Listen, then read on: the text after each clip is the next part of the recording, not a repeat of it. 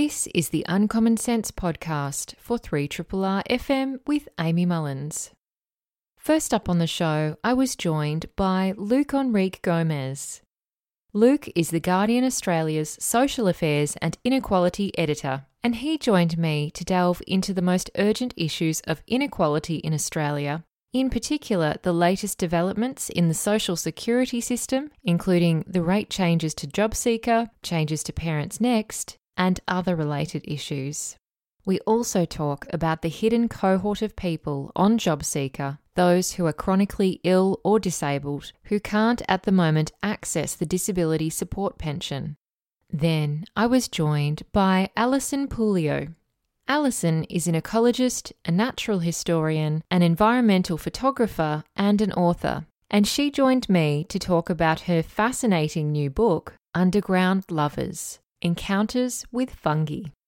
We traverse a wide range of topics relating to the fungi kingdom, including conservation, indigenous knowledge, the various types of fungi, as well as the role that women have played in mycology and the study of fungi. We talk about this and much, much more. Then, finally, I was joined by Professor David Lindenmayer. David is a world-renowned forest scientist and ecologist based at the ANU Fenner School. He joined me to talk about the breaking news that had just been reported. That news, which has been confirmed, is that the Andrews Labor State Government will end native forest logging and native timber production in Victoria by January 2024. This is 6 years ahead of the government's stated plan, which was by the end of 2030. David talks about the long history of this issue, the economics of it, and the science that supports ending native forest logging. He explains what the decision means for native forests and their regeneration, as well as the plantation forestry industry and forestry workers. This has been heralded as a momentous occasion for so many who have campaigned across the community. It's an issue that this program has been covering from its very inception in January 2017. And I'm joined right now by Luke Henriques-Gomes, who is the Social Affairs and Inequality Editor for The Guardian Australia. He's been a regular on this show talking all things social affairs and inequality, and he's done some phenomenal reporting, of which he's been awarded appropriately for as well. And today we're going to be talking about a range of topics that Luke has been reporting on. And first of all, we will relate it back to the budget and the changes to things like JobSeeker in terms of the payments. They also do reflect changes to other payments as well. And there are changes to ParentsNext, which was a very controversial program that we discussed in the past. We'll also might reference the NDIS and just the growing size of that program and how it was framed in the budget. We'll also talk about some of Luke's reporting, which has been really fascinating, and he's just put out a new piece today, actually. So we will also talk about this, titled Australian Job Seekers Told to Use ChatGPT to Apply for Jobs and Shown Irrelevant Videos. It really does sound right on cue for these taxpayer-funded training courses. So I can't wait to talk about that and a whole range of other issues. So I welcome onto the show Luke Henriques-Gomes. Hi there, Luke, and thank you very much for coming back on the show. Thanks for having me as always, Amy. How are you? I'm pretty good, thanks. And I was very much enjoying that last song I was playing on air. I was wondering, who was in that band? There's Elsie Lange, who I've played on this show, but there's also another guy there, someone called Luke. Yeah, I think you're really, really getting your money's worth out of this one. I really am. It's a duo. It's Elsie, which is my partner, and me. I'm on guitar there as well. So that's our first single. We actually played last night as well. That was our first band show supporting the wonderful Chitra at the Northcote Social Club. So that was very fun. And how did it go? How are you feeling the reception to the single? I think people liked it. We're pretty happy with it. It's a first one. Elsie's got a lot of experience putting out music. She's a very accomplished musician. It's a bit new for me, but it's been really fun, and we've been doing some more recording, so we'll be putting some more music out soon, which is, I think, that's the part I really enjoy, actually, is the recording part of it and having this finished product. Playing on stage was much more nerve-wracking, but fun too. Yeah. Oh, well, I'm very excited to hear there's more in the pipeline. That was my next question, so I'm glad to know that. That's exciting. Now let's get into your other life, which is the job that you've had for quite a while as social affairs and inequality editor, and before that reporter.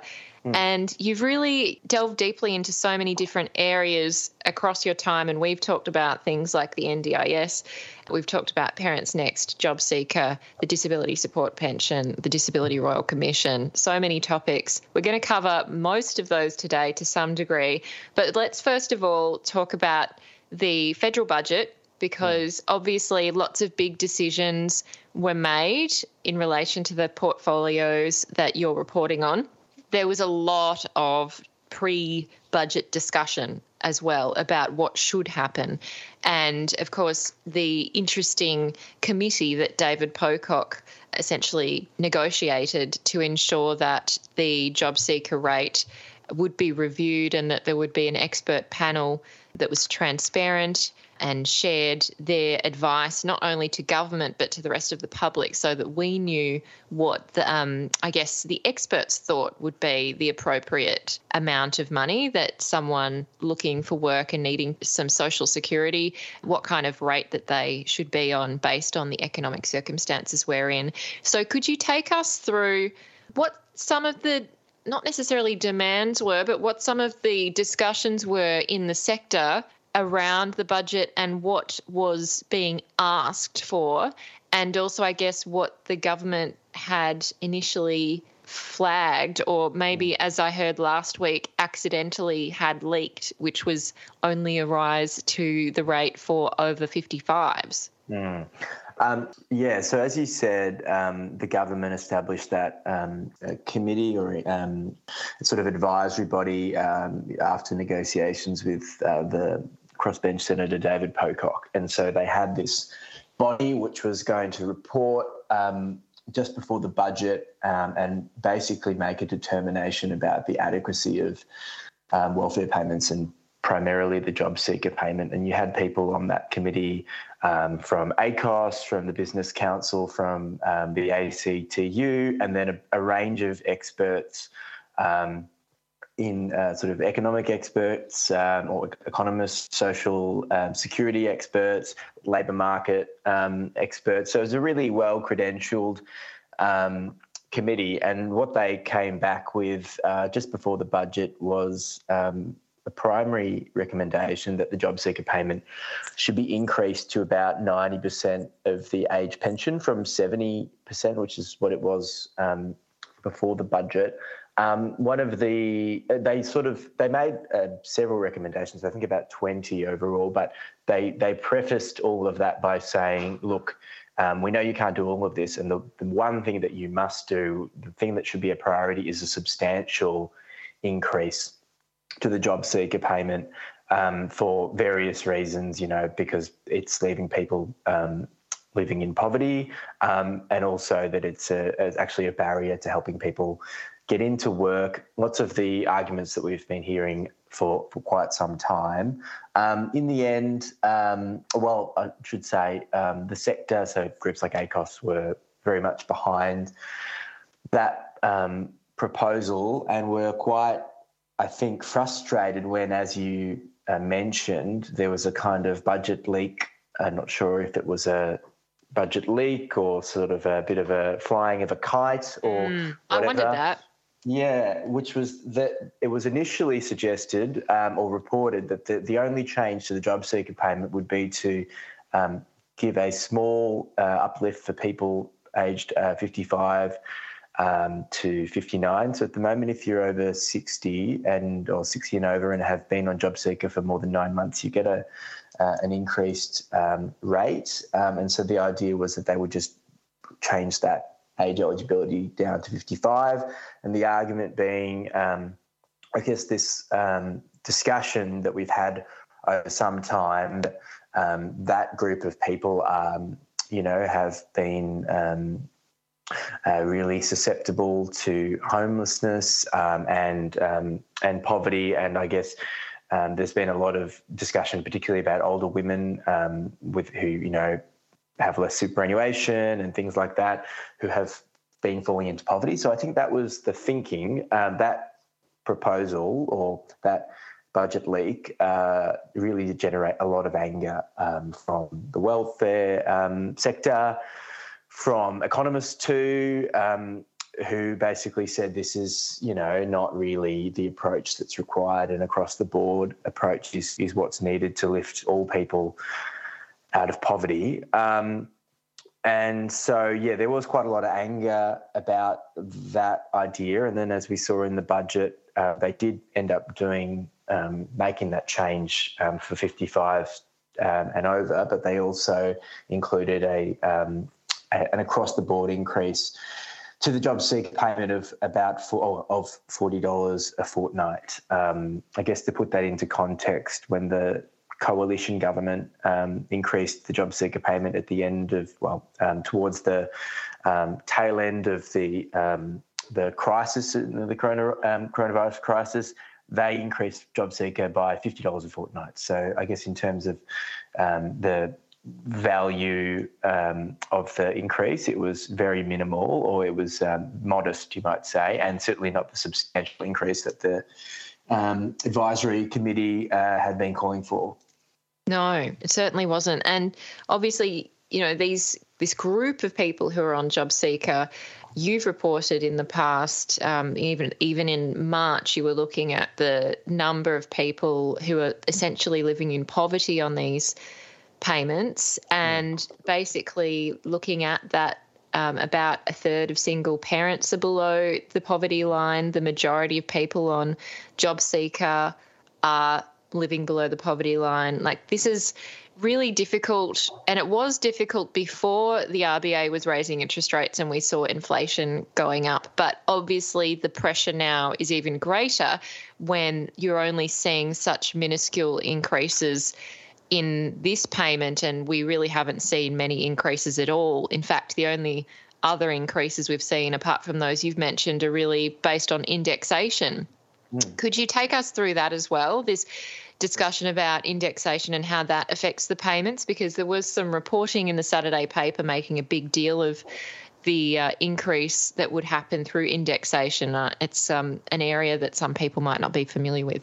Sure. Just before I get to the indexation point, I might just say, as you mentioned, a lot of the data around poverty rates from the Hill study and other studies show that, single parents are the rate of poverty among single parents is incredibly high in terms of cohorts. That cohort is really vulnerable to poverty, and the government should be commended, because one of the really substantial changes they did make was the change to parenting payment eligibility. Just briefly, it used to be when your child turned 8, you were moved on to the JobSeeker payment. That was something that was brought in under the Howard government, but the Howard government had essentially grandfathered a cohort of people who would remain under those arrangements, and then I guess famously or infamously the Gillard government removed that grandfathering, which threw tens of thousands of more primarily single mothers into poverty. And so Labor has more or less reversed that change, which I think was not just a sort of decision made for the policy benefits, but also kind of felt like resolving itself of the mistakes of the past kind of situation. And so that age has now been increased back to 14, so lower than it was, which is 16, but still really substantial. That was a recommendation of another advisory body, the Women's or the Gender Equality Advisory Committee. I think I butchered the name there, but that group, and so that was really welcome and will make a big difference. On indexation, so welfare payments are increased based on various factors, either once a year or twice a year, depending on which payment. And so at the moment, the JobSeeker payment has been increasing I guess, more than usual because it's tied to the inflation rate.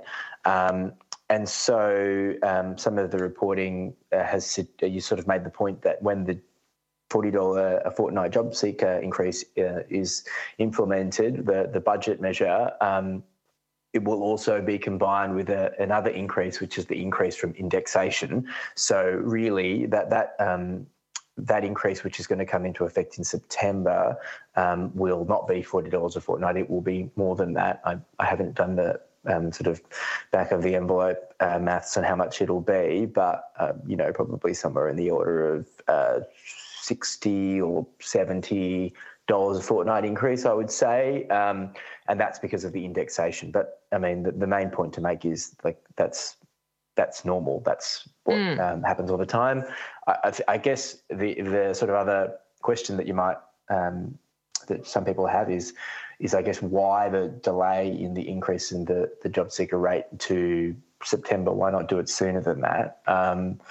I imagine that is probably due to sort of just parliamentary processes and that sort of thing, or that they just wanted to do it neatly and have it all, on the same day as the indexation takes place. But I guess, making the point that a lot of people are struggling at the moment. Yeah, it has real-world consequences, doesn't it?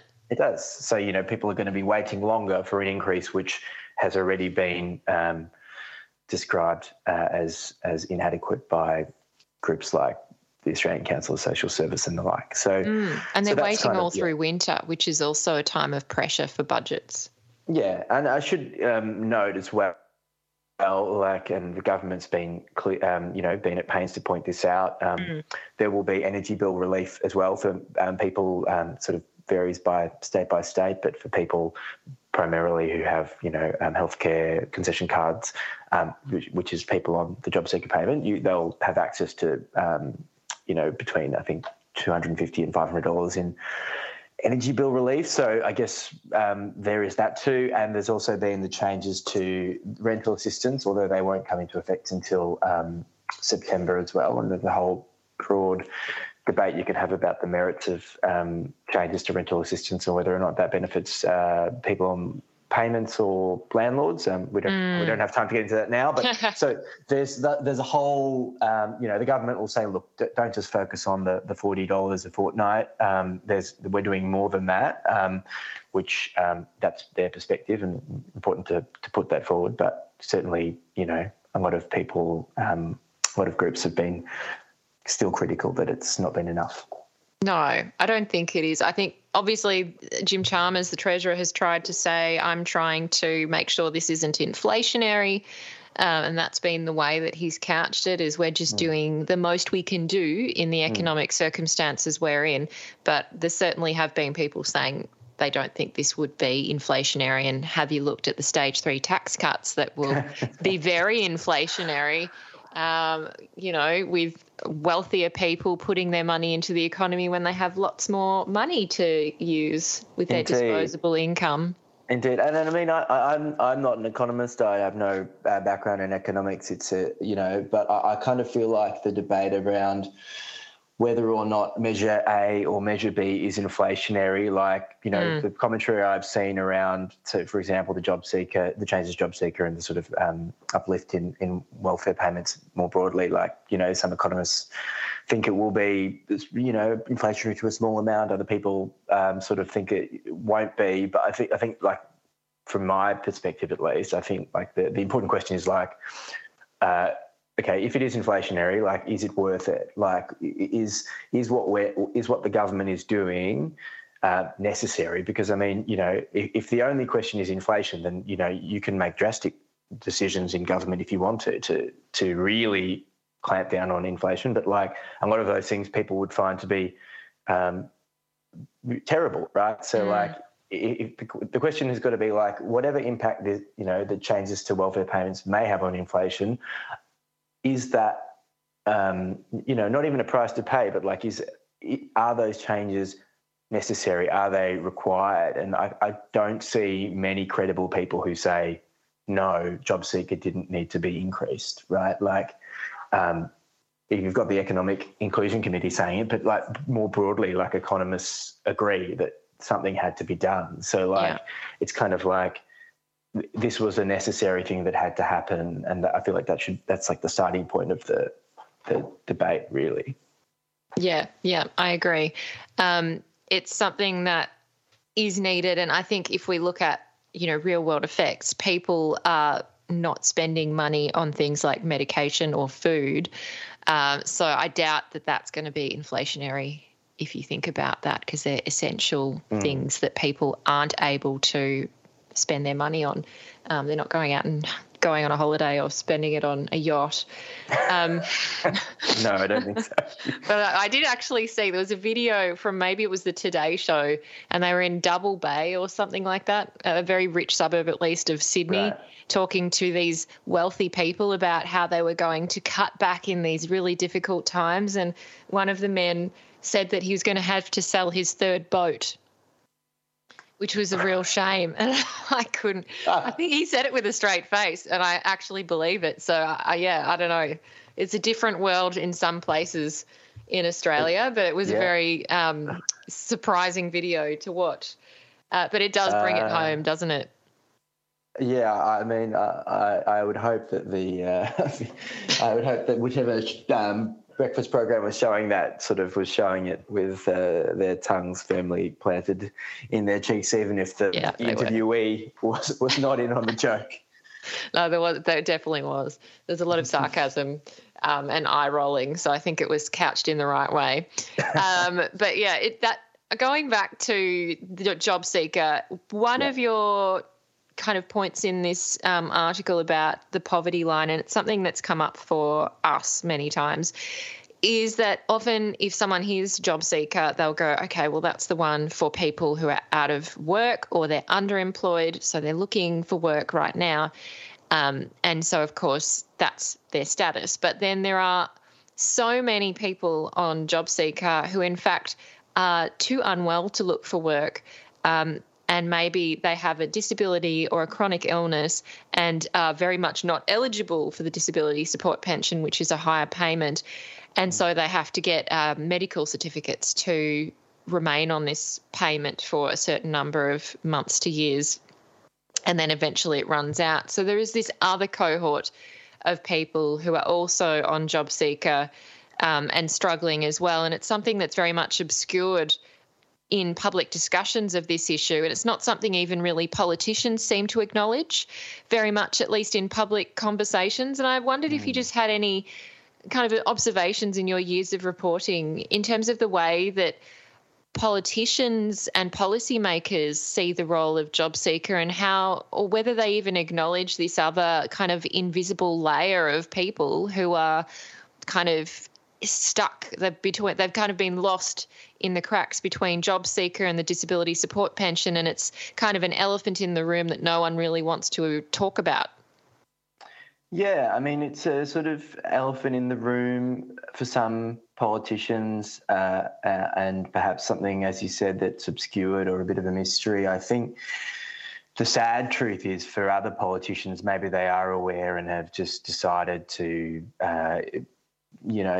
skirt over those facts to suit their own purposes. I mean, Gareth Hutchins at the ABC has done some great reporting on the sort of myths of quote unquote dole bludging and that sort of thing that, they date back decades, and as something that politicians have sort of employed for their own purposes throughout times in Australian political history. I think we are really close to seeing I think we are seeing truly a re-emergence of that kind of rhetoric in some areas at the moment. When you hear people say, well, we've got a labour shortage and there are more people than ever on the JobSeeker payment, or there are more people on the JobSeeker payment than there were before the pandemic.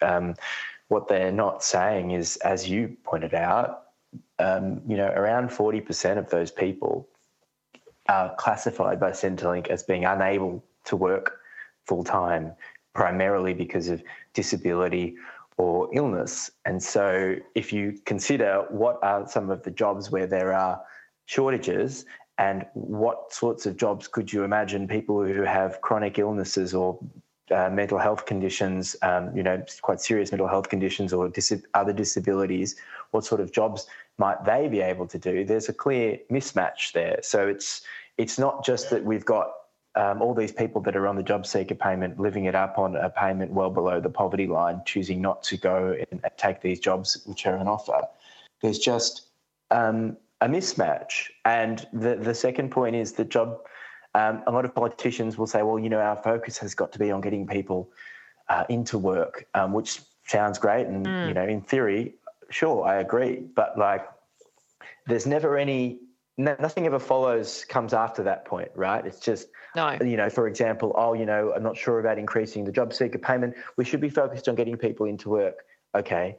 And what comes next, right? Because if you look at the figures, and Michael Clapdoor at the Parliamentary Library does some great tweets, and I would really encourage people to follow his tweets. Entirely factual as his requirement as a public servant, but so it's at Who Be Kind To. That's his handle. Anyway, he's done some great charts and the like. And one chart I find incredibly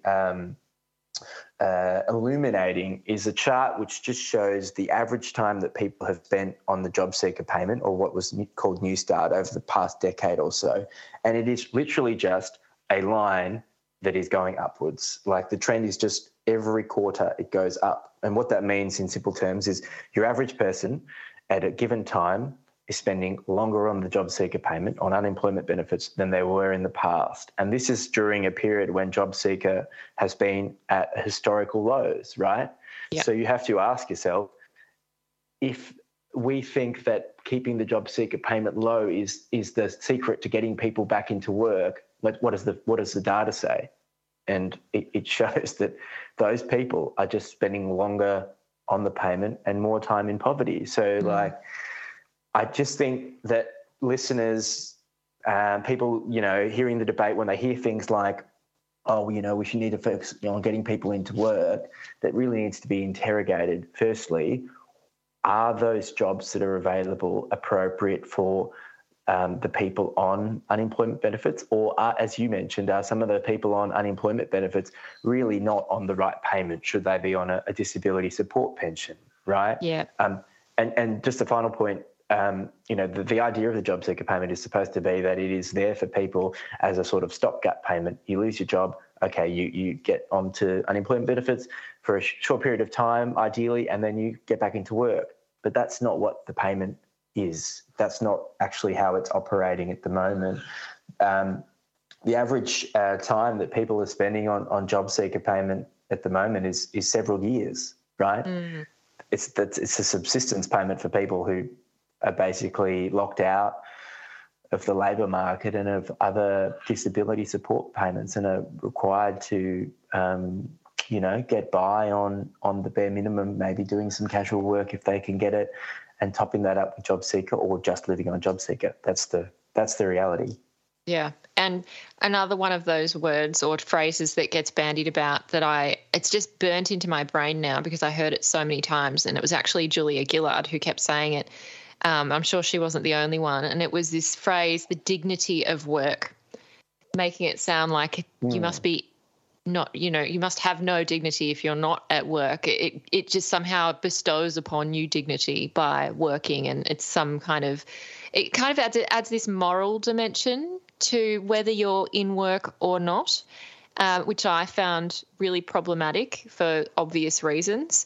But taking us to the DSP, which you also just mentioned there, for those thinking, oh, well, obviously, if you're eligible, I'm sure, you'd get the DSP. Well, to get the DSP, you have to have your condition had been fully treated, which that's a rabbit hole, I've heard, to prove that it's been fully treated, because there are all kinds of things they expect you to have done that might not be appropriate for whatever condition you have, but also that it's fully stabilised, which is another thing which is so rare pretty much in chronic illness, yes. And even in disabilities, for something to have been fully stabilised. So that really does, I guess, make it super hard for anyone to do that. And then you kind of need to meet all these impairment tables or certain points, you know, in either one impairment table or across multiple. And then you hear of people applying and then waiting a whole year for their claim to be assessed. And then it's rejected, and then they have to appeal it, and then it's rejected, and then they appeal and it's rejected. And then on the fourth go, it's approved. And this might be years down the track. So for anyone not quite aware of the reality of the DSP, that's just some of the anecdotes I've heard, and I'm absolutely appalled, really. Yeah, well, the majority of people who apply for the DSP are rejected, and I think that you mentioned, you know, what the Julie Gillard had been sort of saying about the dignity of work and that sort of thing. I don't recall, but I suspect. I mean, those changes to the DSP came about under the Gillard government, and they were. Someone with a better memory than me. I think I was just out of high school at the time, actually, but will be able to correct me. But there was, as I was similar to what I was talking about, a concerted campaign in some media organisations around that period of time that talked about all these myths and, you know, demonising, demeaning rhetoric about people on the DSP at the time, because the numbers of people on the payment had swelled. They were at record highs, and they would find these cases about people, or, you know, refer to people in derogatory terms as, oh, just people with a bad back and things like that. And the government changed the criteria such that it is now so difficult to get onto the payment. And so because of that, now you have all these people who are on JobSeeker payment, and they just have remained on JobSeeker payment, right? Because there are reasons why they're finding it difficult to get into work. It's not just, you know, the payment is so low. You know, it beggars belief that people could think that there's a wide, you know, this huge group of people that have just decided to live in those conditions, right? At least these issues are more complicated. Exactly. Than that. And it's not a voluntary thing that you would just go, oh, sure, I'll live on that. You know, and yeah, I don't know, my mind boggles, but I think a lot of people may not be aware of all this detail that's going on behind the scenes. We only see the headlines, and so that's why it's so important to have this conversation with you, Luke. I am speaking with Luke Henriques-Gomes from The Guardian Australia. He's the Social Affairs and Inequality Editor there. I did want to touch on ParentsNext, because we talked about single parents and the change to that. And I actually didn't even realise that the parenting payment still required mutual obligations for those people. So there you go. They just come up everywhere, don't they? But there's also ParentsNext, which was a very, very, well, in my opinion, terrible program that we talked about quite a lot. And that was also changed and to great relief of those parents in that program. Could you just briefly explain to us, you know, what's happened with ParentsNext? Sure. So ParentsNext was a program for people on the parenting payment with children as young as, I think it was 9 months up to 6, and they were required to go to this sort of pre-employment preparation program with private job agencies, and you know, some of the stories that we reported on were pretty shocking. You know, people made to. The one that came up a lot was people made to go to story time at the library with their kid or play group in order to keep receiving their parenting payment. And, you know, as parents know, you've got a young child. But leaving aside the merits of that, if you've got a young child and your life is complicated, so you have your payments stopped because you didn't take your child to play group or to story time. And librarians were saying that they were having job agency consultants coming into the library to check that people were single mothers primarily were bringing their kids to story time. Like, yes, as you said, it's just absolutely wild, right? So the government has, after a lot of lobbying and advocacy from parenting or single mothers organisations in particular, Summers and others as well have decided to abolish the ParentsNext program from next year. And in the meantime, they've basically stopped all compliance and made it voluntary. So anyone who's in the program can no longer have their payments stopped. They can choose to go and receive support if they want to, but they're not required to. And then the government says it's going to create a new program which it's going to design, and that program will be voluntary. So, parents children between the ages of 9 months and 6 will have access to some kind of pre-employment preparation program, but it won't be something that's kind of foisted upon them. So if they want to prioritise, caring for and raising their children and doing other things, or doing that sort of preparation stuff in their own time and without sort of some level of compliance over the top of that, then they'll be able to, which I think is a great development. Yep, it's finally really exciting to hear change. One area we haven't seen change, but there is perhaps some hope as well, Luke, is also this $7 billion private provider kind of industry that has been created around mutual obligations and job seeking and employability. And really some kind of shocking and bizarre things have come up, certainly across your time of reporting, and you've put some into a piece today as well on it. And it's certainly, this piece really sits within a context of the government considering whether they potentially shift some of these areas that have been privatised back into the public sector. And there's been submissions, for example, from the CPSU, which is the public sector union, saying, we really think that these types of, compliance issues and mutual obligation systems, they're punitive, as they've said. They've been doing more harm than good, but also that if they're brought in-house, there's more control over this situation by the public service and government as well. Could you talk to us about what you've just reported on today within that context of this broader discussion around, the privatisation of employment services in general? Sure. So the story today is about a program called the Employability Skills Training Program, which is essentially a 3-week course that job seekers are required to do when they've been in the system for a set amount of time, and usually 4 months. And we reported about one example or instance of the course, which is run by a private provider, and in actual fact, a private provider that subcontracted out the training course to another private provider. Wow.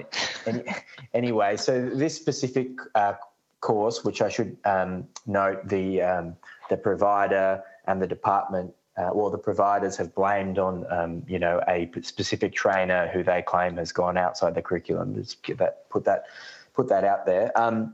In this course, a job seeker who spoke to us and took detailed notes and saved links in the online Zoom session and things like that, said that they had to watch these very strange and irrelevant YouTube videos.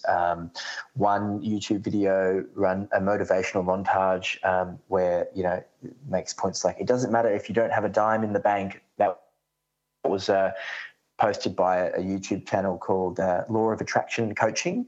Other videos about, using vision boards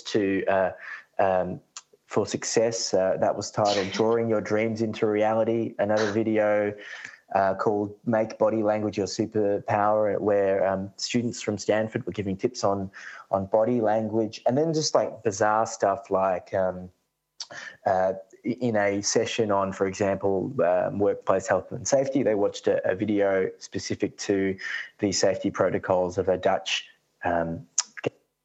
gas company. So just like really, bizarre and irrelevant videos in many cases. And then also, they were encouraged to use Chat GPT to research job roles and write cover letters and things like that, which, maybe there's sort of an open question about the merits of that. But the videos in particular, and supposedly, according to the job seeker we spoke to, primarily that was how time was spent, was just, on Zoom watching these videos.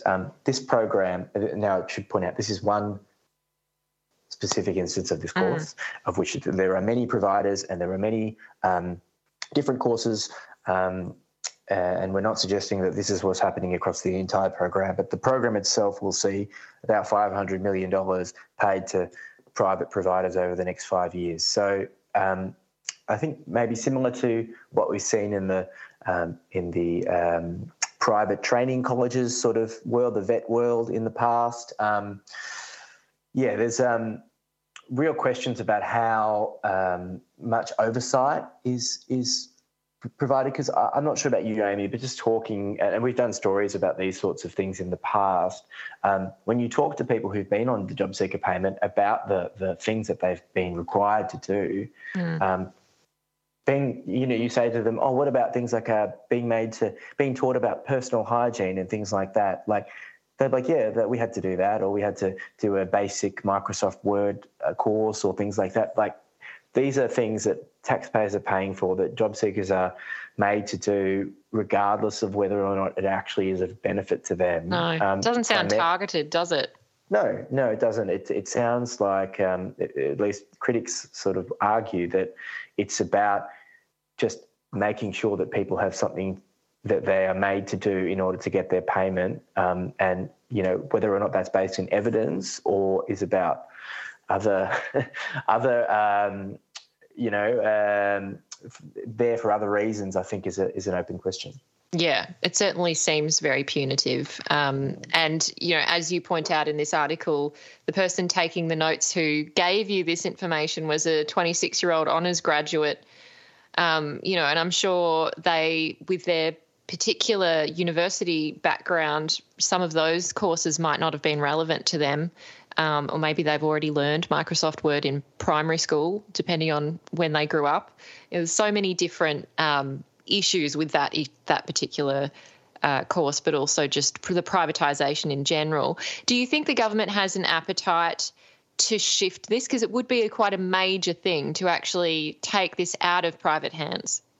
I don't know if they will completely take it out of private hands, but I think that there is definitely an appetite for change. There's a parliamentary committee run by the Labor backbencher, or chaired by the Labor backbencher Julian Hill at the moment, which is looking into this. And it's kind of really, to be honest, taken an approach that we haven't really seen in the numerous investigations and inquiries and government commission reports that we've seen into employment services since it was privatised under the Howard government. So, like, this inquiry is really asking questions like, is privatisation in employment services a good thing or not? And do mutual obligations work? And is compliance evidence-based? And it's like questions like Julian Hill calls it the first principles inquiry. Previously, all the inquiries that we've had have just been sort of, how do we tinker with the system to make it slightly more effective within the sort of framework of a privatised system, right? This inquiry is asking, Australia's the only country in the world in the OECD that has fully privatised employment services. Other countries don't do that to this level. And it was kind of an experiment, really, from the Howard government when they decided to just go fully private. And this inquiry is asking, is this effective? And I think the fact that the inquiry is in place, the government has already listened to its recommendation to abolish ParentsNext, and the Prime Minister this month was basically criticising the system. He's indicated an appetite for change in employment services and says it's about, too much of it is about ticking boxes, which I don't think anybody could argue with.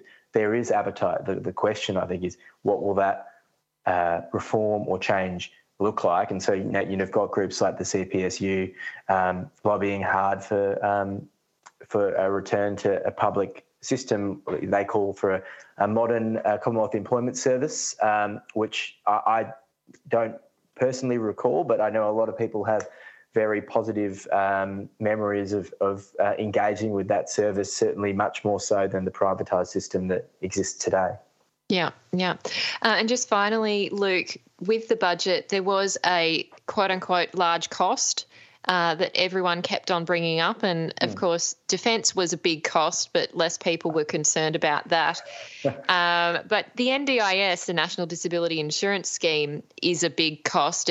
And the Prime Minister, in advance of the budget, was saying he's concerned and that he wants to establish a growth cap, which is now a growth target. Essentially, this caused a lot of concern amongst disability advocates and people who have a disability and rely on the NDIS for supports. And I just guess I wanted to get a sense from you as to the response from the disability community to what the government has really flagged as basically their intention to somehow rein in spending on the NDIS over time. Yeah, I mean, I think the response has been varied from, severe concern to sort of a cautious outlook, because, really the question is, what are they going to do to meet these targets or these cost targets, right? And none of that has been explained. I think the government or Labor have first made the costs discussion about misuse of taxpayer funds, fraud, overcharging, things like that, like basically participants being overcharged and therefore the taxpayer being overcharged, or fraud and things like that. I suspect that if you look at the many billions of dollars that the government is saying that it is going to shave off the increase in spending, it is a little hard to believe that it is just that which will reap those savings, because the costs that were projected, the increase in costs that were projected were quite steep, right? So I think the real question is, they've announced that this figure and this is how this is what they want the cost trajectory to be. How will they get there? And so once there is some detail about that, I think that's when we're going to see really what the sector and what the disability community makes of the government's plans. Like, Bill Shorten has been, at pains to sort of say there's not going to be changes to eligibility and things like that. We shall see. There've been, some pilots announced. For example, there's a big focus about people with autism, autistic people, children in particular, being on the scheme more than was envisaged, and perhaps staying on the scheme longer than was envisaged. And there's some sort of intervention programs, which I know there are mixed views about those programs that have sort of pilots that have been introduced.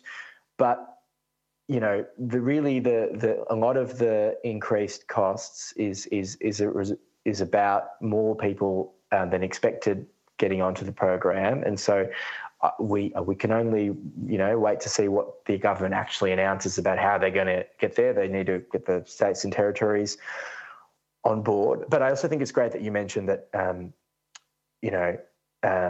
the NDIS is getting this hyper-focus, in terms of the budget, and there are certainly other parts of government spending that don't get the same scrutiny. Indeed, and not kind of paraded around in the news, like how much money are you spending on this? Who's getting on it? Are they disabled enough? Yes. These are really kind of ridiculous conversations. But, as you said, I think there's a lot of skepticism in the disability community, given how difficult it is to get on the NDIS and how so many people's plans are being cut. There's a lot of fighting at the moment just to keep the funding that they've got. So, there's a lot happening behind the scenes that we don't get to hear about, except through people like you, Luke, and your reporting. So thank you so much for everything you've done for us today in taking us through these issues. I really do appreciate it. And, thank you so much for your time and all of your reporting in this really important area. As always, I've really enjoyed the chance to to talk about these issues, Amy, and I think, the fact that you give space for these issues to be discussed is really important, and I'm sure that those listening appreciate it, and I know I certainly do. So thanks so much. Oh, it's my pleasure. I've just been speaking with Luke Henriques-Gomes, Social Affairs and Inequality Editor from The Guardian Australia. You're listening to a Triple R podcast. Discover more podcasts from Triple R exploring science, technology, food, books, social issues, politics and more. To listen, hit up the Triple R website or your favourite podcast platform.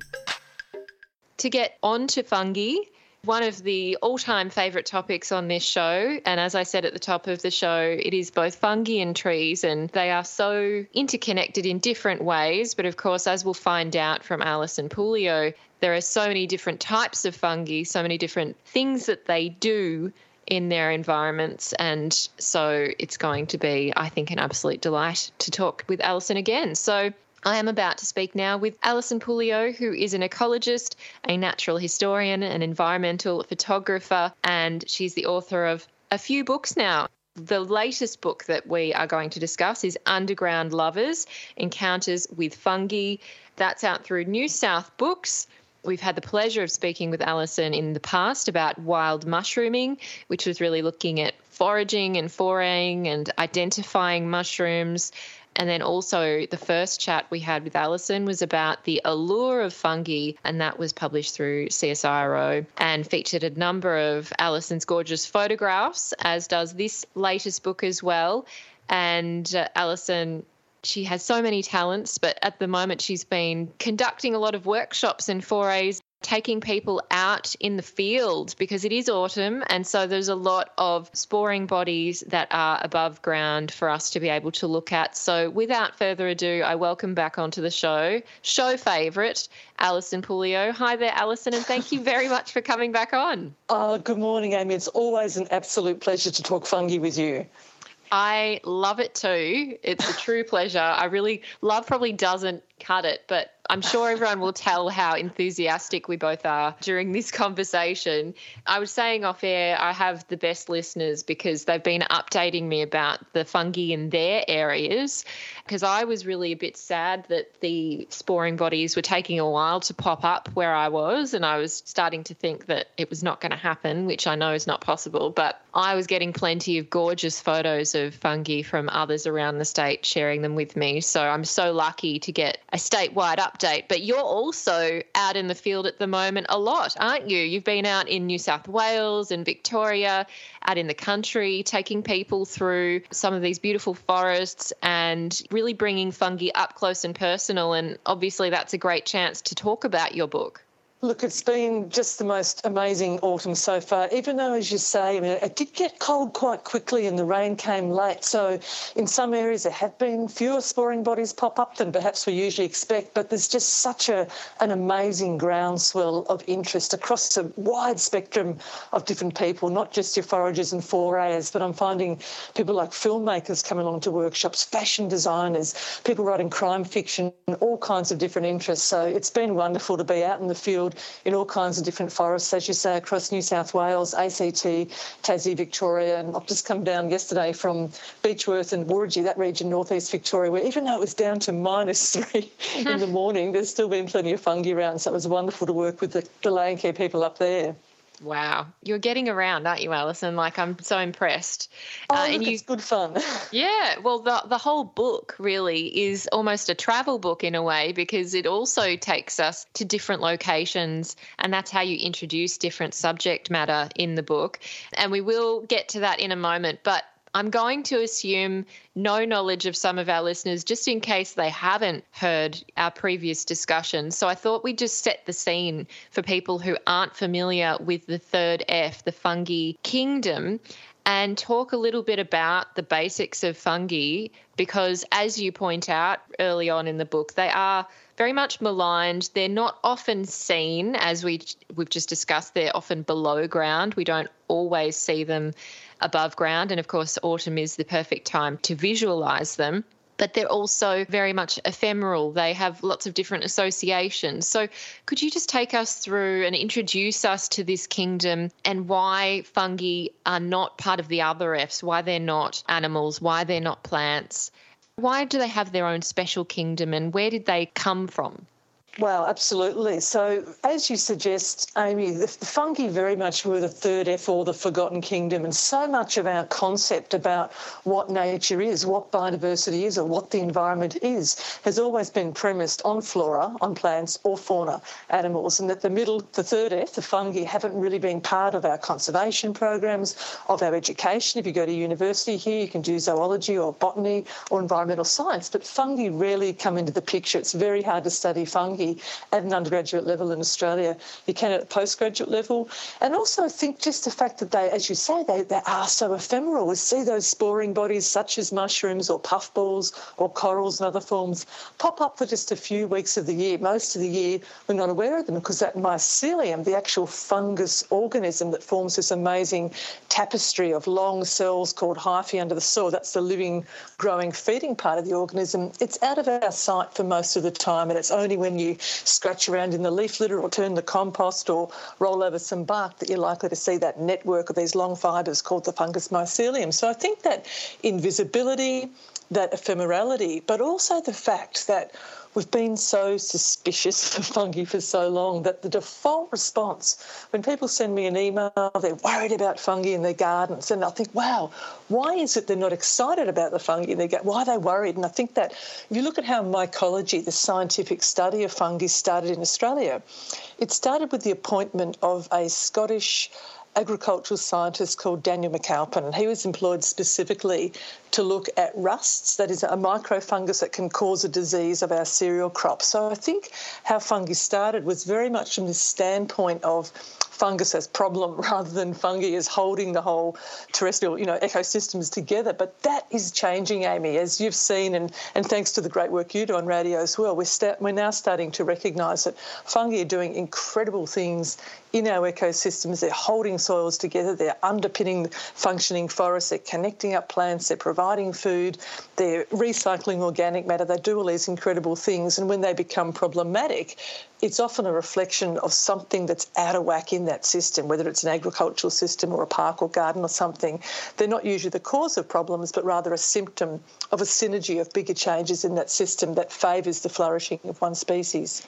It also reminds me of something, another negative association and another point of your point you've just made, which is, when something's out of whack, when something's wrong. And we've seen so many states in Australia have a lot of flooding, major floods. And, I've had people contact me saying that they, are really struggling. They're not even living in their house because they've got mold all through their walls now.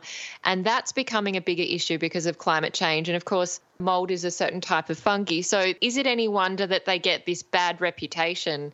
Because there are these things that I guess they can be seen when they're not a beautiful sporing body above the ground. When there's something else that can disrupt human life, then suddenly it becomes a negative, and it's hard to disentangle those reputations. Absolutely, and they go back for centuries throughout history, and a lot of them did come from misunderstanding of what fungi were and what they do. But you're right, most of the fungi that actually cause problems to human health, if you think of things like athlete's foot or tinea or even dandruff comes from a fungus, these things are often microfungi, or the mould in the flooded house, or the rust or the smut or the blast on the cereal crop. Most of these are what we call microfungi. They don't actually produce a visible sporing body like a mushroom. They often release their spores directly from the mycelium. But most of the macrofungi, the familiar mushrooms and puffballs and other forms, they generally don't cause problems in systems. And even the microfungi, again, it's usually a sign of that system being out of whack in some way. The conditions have changed to favour a particular organism. But certainly those ones, no one wants to live in a house full of mould. Of course, that's got a high chance of causing you some kind of illness or just feeling, unwell being in that mouldy environment. But what's interesting, what you said about those floods, I remember driving through New South Wales at that time, and on one side of the road there were paddocks, agricultural paddocks that were completely flooded, and on the other side of the road was a forest. which was not flooded. And I thought this was a fantastic visual example of how when your soil is intact, as it is in a forest system that hasn't been, too heavily managed, when you've got that mycelial architecture and plant roots, you've got air spaces in soil, the water can filtrate. And when we see that flooded paddock, that's often a sign that the soil has actually been so compressed through the use of heavy machinery or hard hooves, or for some reason we've lost that mycelial network, perhaps through tilling or digging or some kind of soil disturbance. When we actually lose that architecture in the soil ends up either being completely waterlogged or the water sits on the surface. So I think that's quite a visual example of soils that are not in good condition, whereas the forest soils can actually still filtrate that water, allow it to gently trickle down through that network of mycelium and plant roots. So I think, again, that the flooding, we can see those very visual examples of how important it is to keep that network of fungi in the soil.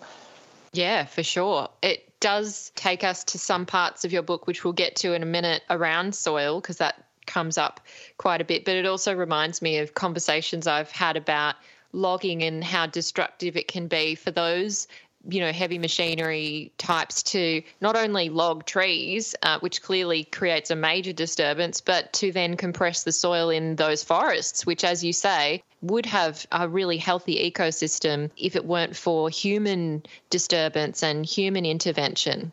Yeah, absolutely. And I'm not saying that we should lock the forests up and they should be untouched. I think to get people interested in nature, we want as many people as possible to go out and experience the wonderful things of being in a forest, whether it's the birds or the river or the fungi that you're interested in. But it's always about degree and extent. And when we have clear felling or extensive roading through forests or a lot of soil disturbance, there's the risk, as you say, that we compact soils, that we spread pathogens that we don't want deeper into the forest where perhaps those parts of the forest haven't been exposed to them before. So it's always about the extent of that disturbance. So often natural disturbances aren't so intense that sure, we've had some huge storms and huge floods, but natural disturbances, usually the forest has enough resilience to recover. But when we clear fill, when we put extensive roading through, that takes a long time to get those fungi back, because every tree we lose the fungal partners that are associated with them. As you know, and you've spoken about, those mycorrhizal or plant fungus networks are pervasive throughout forests. Every single eucalypt forms connections with multiple species of fungi. So when we lose the tree, we lose the fungus as well. And when we lose the fungus, we lose all that recycling of organic matter and all that architecture. So it goes hand in hand. We lose the trees, we lose the fungi, we lose the condition of the soil too. Yeah. And you draw on some fantastic scientists and experts in this book, and there's even a whole section on women, which is fabulous, and we'll get to that. But early on in the book, you bring up the great work of Suzanne Simard, who I'm a big fan of, and she's written a fantastic book, Finding the Mother Tree, but she also does really fabulous research on those connections between old trees and their fungal partners. And you take us through a little bit of her work. Could you tell us a little bit about what we've learned from Suzanne Simard about those connections between trees and fungi? Absolutely. So we've known about this for a long time. We've known about these mycorrhizal or plant fungus symbiosis for a long, long time. But ideas like this take a long time, not just to be accepted by the scientific community, but to get into the public sphere as well. And I think the work of Suzanne Simard, who's a North American forest ecologist, where she actually showed that not everything going on beneath the soil is necessarily competitive, that there's potentially a sharing of resources among trees, and not even the same species or genus of tree, but among different genera of trees, which is a really astonishing discovery, that, perhaps it's a little more socialist than we thought there under the soil. So she showed this. Part of the issue, there has been some people concerned about the work of Suzanne and people like Peter Voleb, and in that the concern of scientists is that sometimes these powerful metaphors, such as the wood wide web, which was the one that was coined by a journalist working for Nature magazine, and he originally reported on her work back in 2000. This is such an appealing metaphor. The idea that the World Wide Web or the internet is mirrored under the soil in the wood wide web, or rather the other way around, that the internet mirrors what's under the soil. This is such a wonderful metaphor that sometimes the metaphor can get ahead of the science. So we still don't really know the extent of these networks. We don't really know the importance of these networks or the finer details of them. But even even like I said, some scientists don't like these metaphors or the anthropomorphizing of calling it a mother tree. But I think what it has done is radically increased people's awareness that all those trees in the forest aren't just lone statues, disconnected. I think people now realise that every time they walk into a forest, there's a whole lot more going on beneath their feet that they can't see, that perhaps that we weren't aware of previously. And also I think it changes the way we think about the garden or the area we're revegetating or the forest or whatever. I think it gives us another overlay in the way we think about them, and also gives us a certain responsibility how we participate in that forest and the implications of what we're doing. So I think what it's doing, even if we don't yet have the full picture of the science, I think it's radically increasing public awareness to think in a bigger way about forest ecosystems and the interconnections between different species.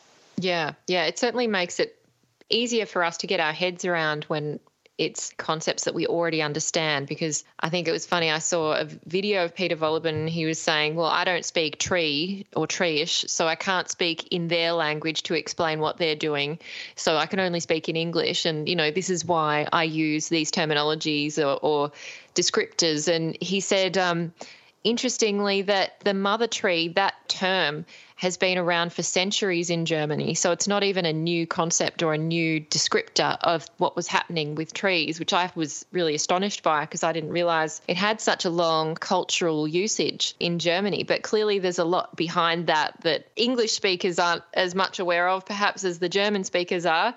I wanted to now move into some of the amazing places that you take us to, Alison, because there are so many amazing places you've been, clearly more than once. And as we've discussed in previous chats, you say that you get to experience both autumns, so the autumn in the southern hemisphere and the autumn in the northern hemisphere. Some might wonder if you're low in vitamin D when you're going for, that part of the seasons. But I think it's the best time to go travelling. So that would be my dream, is to be when it's cold and beautiful. I think it's great. So let's start with one of those cold, potentially inhospitable, but I think beautiful places, and that's Iceland. And you talk about Iceland a few times in the book. The first time you talk about it is in relation to lichens. And I think they're just such a fascinating thing. We've spoken about these before, but I really want to go over the lichen discussion again and to get our heads around what the lichens are, because as you've said in the past, they're not just one organism, are they? Absolutely not. So they are living in a symbiotic association, and lichens are astonishing things. And I think oftentimes most people think of fungi, they can visualise, we all know the umbrella-shaped cap and stalk style mushroom, and many people are familiar with the puffballs or the corals or the jellies, but few realise, or more and more people are realising that the lichens are also classified within the kingdom fungi, and they're probably the oldest of all the different types of fungi. And so every lichen is essentially a symbiosis or an alliance, a relationship between an alga and a fungus, and their cells are intertwined. Often there are yeasts and other organisms in there as well. So it might not even be a partnership, but even a community of different organisms living in association. And the great benefit of this is when you double your talents, you combine your talents, you can occupy much more extreme environments. And this is why lichens are often referred to as extremophiles, or lovers of the extremes. And if you think of some of those really inhospitable places in Australia, such as the hot, dry, sandy desert country, you'll actually find lichens there, forming what's called a cryptogamic or biological crust on the soil or sand surface, and actually keeping that sand from blowing away, trapping a bit of moisture, trapping some nutrients. Or you'll find them in places like in the intertidal zone, and often use the example of, say, somewhere like Wilson's Promontory or Wineglass Bay in Tasmania, those wonderful big orange granitic boulders. That orange colour is actually a lichen living in, again, that very inhospitable environment where you've got the guano of seabirds and you've got sand-laden abrasive winds, you've got the splash very of salt windy, water. Yeah, windy and salty, and few organisms can tolerate those kinds of extremes. So the lichens are colonising almost every available substrate there is, and they're often the first pioneers when we've got soil disturbance. I mean, soil very rarely exists in bare soil, very rarely exists below the tree line. It's usually a sign of some kind of disturbance. But as soon as that soil becomes disturbed, or as in Iceland, that rock becomes revealed as the glacier recedes, among those first pioneers are your lichens. So astonishingly adaptable, talented organisms in many ways, and they are part of the fungus kingdom and probably among the best known of the fungi in Australia. Yeah, well, you do see lichen in all kinds of places in Australia. I mean, I said a while ago that lichen was growing on my sister's car roof. So she's since had it washed, so it's not there anymore. That's a shame. I know. But it was there for a long time, so it had its fair share of her roof. But, I also read about how lichen, apparently, I'm not sure if you're aware of this, but I read that they were a food source for reindeer.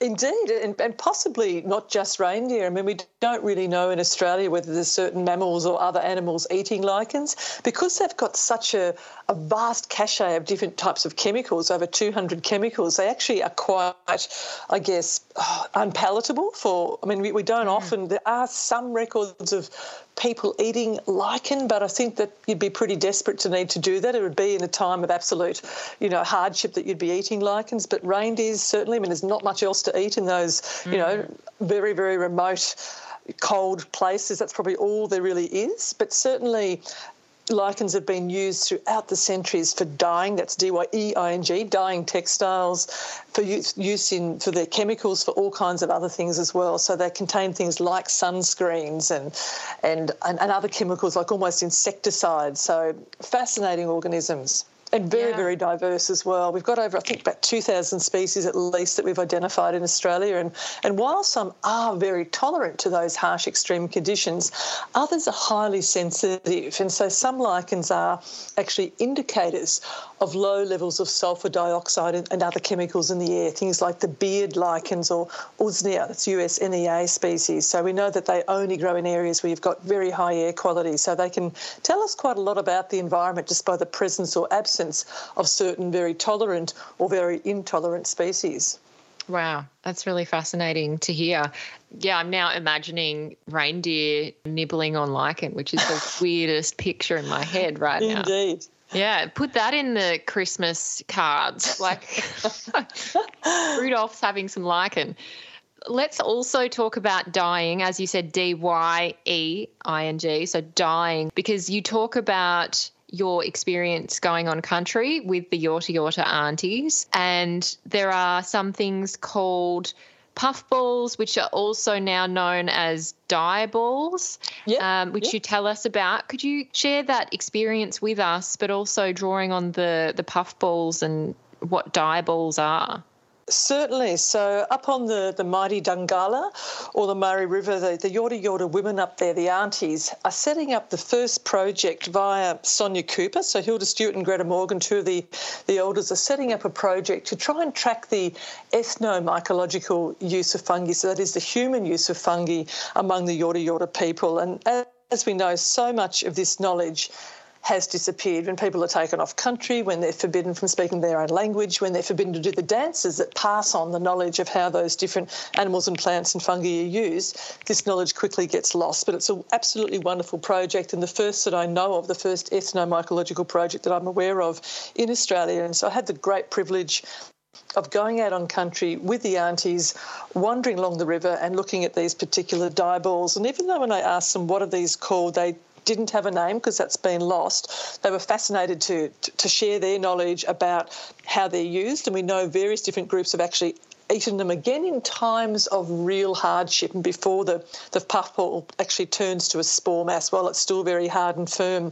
But if you do a cross-section through one of these dye balls, you'll see this absolutely stunningly beautiful tessellated pattern of the different spores in their different developmental stages. And if you run your finger over it, you'll get this astonishing green, yellow, tan-coloured stain on your finger that will stay there for quite a while.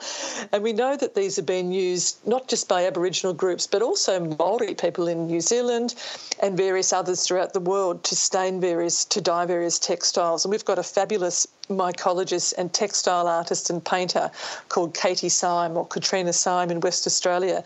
And she's used these dye balls for years to dye things like cotton or silk or wool, and using different mordants with the dyes, you can get this a range of different colours that will be expressed by the puffball. So we know lichens as well as puffballs and other fungi have these amazing pigments. And just because a fungus is very brightly coloured, it doesn't mean that that will necessarily have those pigments. And also a red fungus doesn't necessarily produce a red dye, which is astonishing. I wasn't aware of that, not being a textile artist myself. So it was amazing to work with the Yorta Yorta women, also with Katie, and also there's a big dyeing contingent of mycologists in Sweden who've been for years working with different textiles, different fungi, and looking at how these different fungi produce different colours. So fungi aren't just used, for food and medicines, but for all these other reasons as well, such as, we know, for example, what were they called, those tweed Harris suits that came from the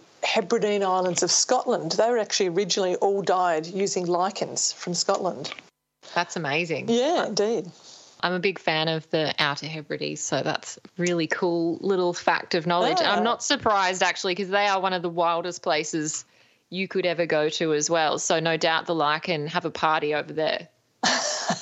Undoubtedly. And in those very cold environments, you don't really have that many trees. You've got a shrub layer and then you've got this amazing lichenscape, which was also the case in Iceland because they've lost so many of their forests there. I mean, people forget that Iceland once was possibly up to 50% forested. We think of it today as just being this very elemental landscape of rock, but back, before the Vikings, we think up to 50% of it actually did have forest on it, and now we're down to about 1% of it is actually forested, although they've got very active forestry revegetation programs happening, but now it's pretty much a lichenscape, which is astonishing to witness. The lichens pretty much are the dominant type of, I was going to say plant, but of course fungus that you'll see in the landscape. Wow, that's so cool. Alison, there's so much more in this book, and one theme that comes up quite a lot is conservation of fungi, and it's something that we originally touched on a little bit, but this book really does take it a lot further and give us a better idea of the conservation landscape and I guess the regulation framework of how you would approach conservation, but also how we conserve them in a practical sense and, what the barriers are to that. I did want to start that conversation about conservation with your opening anecdote because we are a politics show as well, and it seemed quite interesting to me, the comment that you heard. You say that, "I doubt I'm the only person on the planet to be perplexed by some politicians. I was once asked by an Australian federal member of parliament to justify why conserving biodiversity mattered, and I was momentarily stumped. Where was I to begin? It's like trying to justify why we should conserve our arms or legs, our mountains or rivers, or the air we breathe. I'd wrongly assumed it was self-evident." I mean, I don't know. I think that is a tough question because I feel like most people would assume that is a basic truth that most people would accept. So how do you deal with that situation, Alison? I wonder, it's probably not a common question you get, is it? That people are asking you to justify biodiversity and why we should look after it. Yeah, look, I was stumped, and I have to come up with more creative ways to respond to these sorts of questions. But I guess what happens when we coin a term like biodiversity, it almost becomes like this thing that we're disassociated from. It's this thing out the window. Oh, there's this thing called biodiversity that's written into our planning permit, or it's this annoying thing that's in the way of where we want to do this development. Once we just called it nature, and nature seemed to be everything, and we were part of that. Now it's almost like this packaged thing, and it's a slightly more clinical term or something, I guess. And I think oftentimes, a biodiversity plan seems to be like an accessory rather than something with which we are inherently connected. So I guess for me it's always about trying to draw out those connections. And fungi, I guess almost all of our our biodiversity, our policies, our frameworks, our monitoring programs, our national park management plans, they've always pretty much included flora and fauna, and fungi haven't actually been part of them. So my main interest in fungi is actually in their ecology and their conservation. And a big part of what I'm trying to do is bring that layer of the fungi into people's thinking when they are writing prescriptions, when they are looking at, perhaps monitoring an area or writing a new national park management plan to bring fungi in. And what's interesting, Amy, a few years ago, I looked at the management plans of 40 different national parks across Australia, and only a third of them actually mentioned the word fungi. Even though these were biodiversity plans for the park, a third of them only mentioned the word fungi, and usually it was only at that very blunt level of the kingdom fungi, whereas they talked about plants and animals down to species level. And of that third, almost all of them were in a negative context. So it was fungi were this enemy to this other thing called biodiversity, i.e. plants and animals. And so the actual importance or significance of fungi as interconnected part of that national park wasn't really recognised. Fortunately, that is changing. But if you look at how, for example, our burning regimes, our land management regimes, they're almost always based on, say, the presence of a particular vegetation community or perhaps an endangered orchid or perhaps a charismatic mammal.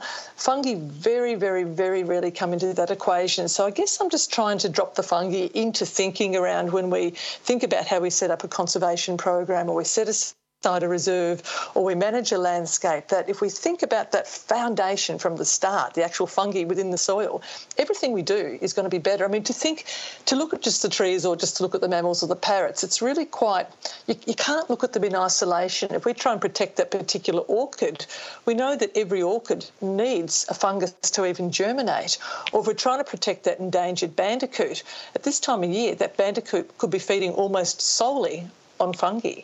So to look at these things in isolation is quite outdated thinking, and fortunately there are many people now within land care, within conservation. I haven't found them yet in Parliament, but thinking about fungi in this much broader way and actually bringing them into the thinking around how we could conserve and how we protect environments. And I know there are groups that have come up to try and conserve fungi, and you open the book talking about the International Society for Fungal Conservation, the Congress there, which was in North Yorkshire that you attended. There's also a group which was launched by evolutionary biologist Toby Kears called the Society for the Protection of Underground Networks, which sounds like almost James Bondish. So that's really awesome. So there are these groups that seem to be focusing on fungi, and for example, that group, the acronym being SPUN, looking at mapping fungal networks and quantifying biodiversity hotspots.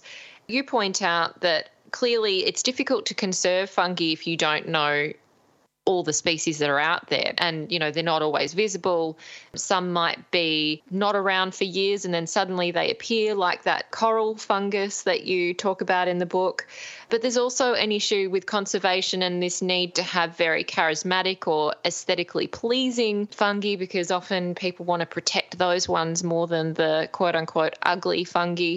So, could you tell us a little bit about locally here some of the endangered fungi, some of the fungi that need to be protected? And I know you say a lot of them aren't that particularly good looking, but they, are quite important to us. Oh, Amy, no such thing as an ugly fungus. I know. I'm using air quotes, everyone on the radio. So, yeah, really interesting question. And there's lots of big challenges around fungal conservation because they have been thought of so negatively throughout history. But I guess the first part of that is increasing public awareness. And I think that's what I'm seeing a lot of conservation groups do now. They're producing their little D-out folder, field guides for people to take into the field. We've seen those for birds and orchids and mammals for years, but now a lot of these land care groups and conservation groups are very proud of their little guide that shows their local fungi. In terms of knowing about endangered fungi, when something hasn't been monitored, it's really hard to know, is it really rare or endangered, or is it simply under-surveyed? So if you look at something like the Atlas of Living Australia, which is an online repository for biological data, flora, fauna and fungi, there's lots and lots of records for flora and fauna, but we're only just starting to build up those records for fungi. So it's very hard to talk about rarity until we've actually done those surveys. There's certainly a couple of species we know that are rare because the habitats they live in are rare. So, for example, there's one fungus called tea tree fingers, which could come into that ugly fungus group for some people because it's not this beautiful, charismatic, showy thing, but it grows on old, unburnt tea tree. And if you think about where tea tree grows, it's coastal. And a lot of our coastal areas have been developed for housing because everyone wants a lovely sea view and to be able to walk to the beach. But we've lost this habitat type where this particular fungus lives. So traditionally, how we've tried to protect fungi is to simply protect as wide a variety of different habitats as possible in the hope that this surrogate or umbrella approach scoops up the fungi as well. But we don't know that that always works because fungi do have quite specific and particular requirements. So the more we can do, the more surveying, the more we can understand about what's out there, the better we can protect them. And most of this survey work, it's not coming from mycologists because we have very few mycologists employed in Australia. It's coming from the public. It's your field naturalists, your citizen scientists, your interested people. So, for example, yesterday I was so thrilled when we were out looking for fungi that there was 3 or 4 people uploading those records to iNaturalist. This is another online repository of biological data. And those records are so vitally important because it helps us understand what fungi are growing where. Are they changing in distribution? Are some very seldom recorded and perhaps they are rare? So there's lots of big questions around distribution, around rarity. But one of the best initiatives that happened in recent years, you're probably aware of this concept called red lists. Yes. And red lists, are basically listing species that we think are vulnerable or at risk of extinction. And the very first red lists were formed 60, 70 years ago in Gland in Switzerland as part of the International Union for the Conservation of Nature. But fungi weren't included on those lists. So just a few years ago, 2 very innovative mycologists, Greg Mueller and Anders Dahlberg, and also 3 actually, and Mikael Krikarev from Sweden as well, they set up the Global Fungal Red List program, which means people can nominate species that they think perhaps are vulnerable at risk of extinction. They're then assessed by a committee who determines if they really are rare or not, and they end up on these red lists. And even though that red list doesn't give them any formal legal protection, it does prioritise them for conservation programs and possibly funding. So these have been absolutely tremendous initiatives in the last few years, and many Australians have been involved in that Global Fungal Red List project, which is very inspiring. Yeah, absolutely. I was really interested that there were about 28 actually on that list of endangered species. So at least there are some that we know about across the world. So it's important to conserve fungi for the reasons that you mentioned, but also one other reason which stuck out to me in your book was about fungi's role in sequestering carbon. And we often hear about old growth trees being really important in sequestering carbon, obviously, for climate change. But what role does fungi play in this in terms of climate change?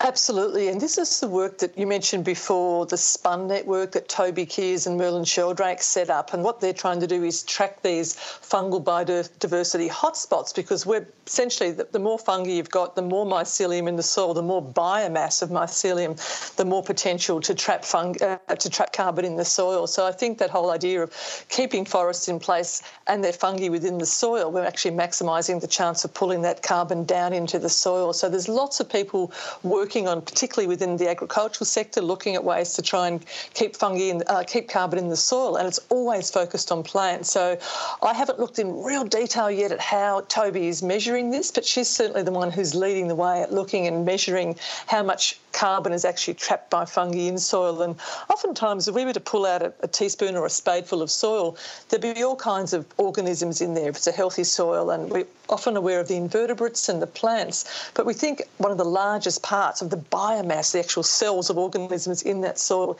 is made up of that amazing entanglement of fungus mycelium. So there is research underway, certainly, to look at the value of that in sequestering carbon in soils. Yeah, it's so cool, this science that's happening around fungi Indeed. At the moment, isn't it? We're kind of running out of time, but there's an area that I really want to cover off on, and that is the chapter 9, Women as Keepers of Fungal Law, earlier on in the book you talk about how Aboriginal women were often the ones who were looking for truffles in the desert, and that being one of their roles. But clearly there are many different ways that women have had a relationship to fungi across the years, across history and across cultures.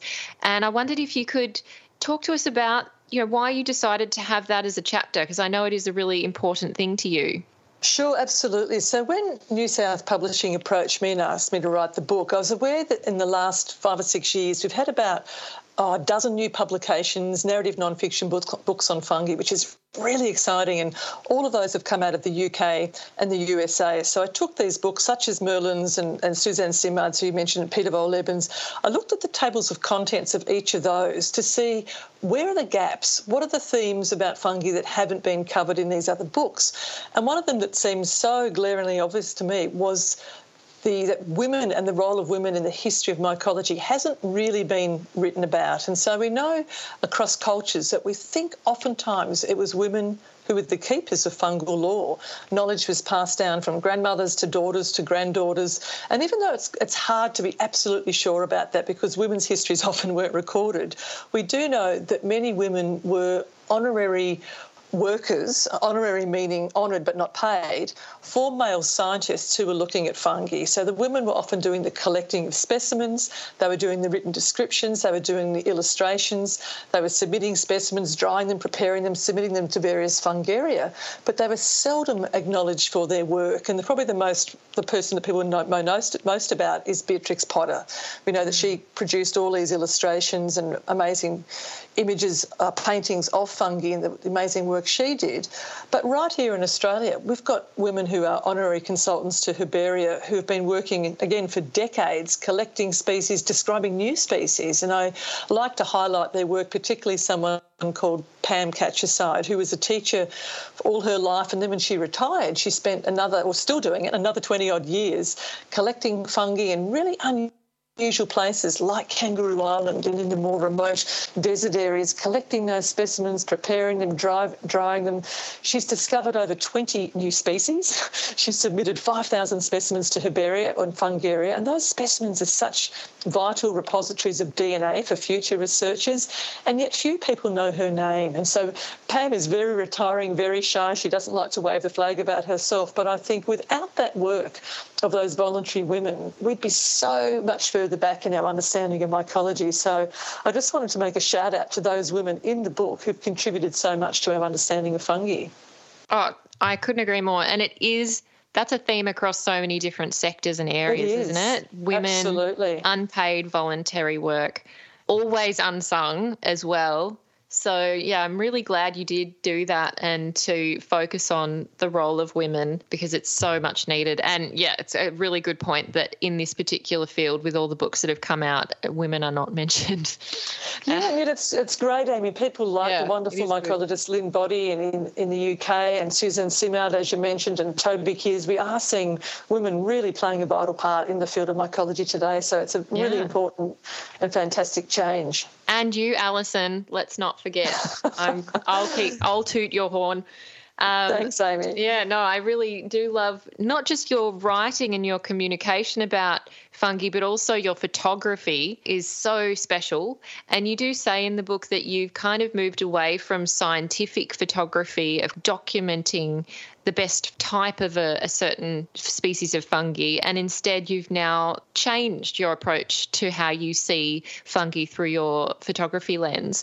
Could you tell us a little bit about how you approach photographing fungi and also just personally how you approach fungi in a forest, because you do take us through that relationship that you establish with fungi on the ground of the forest floor, getting dirty in the leaves and at sometimes risking your life of stampeding animals as well.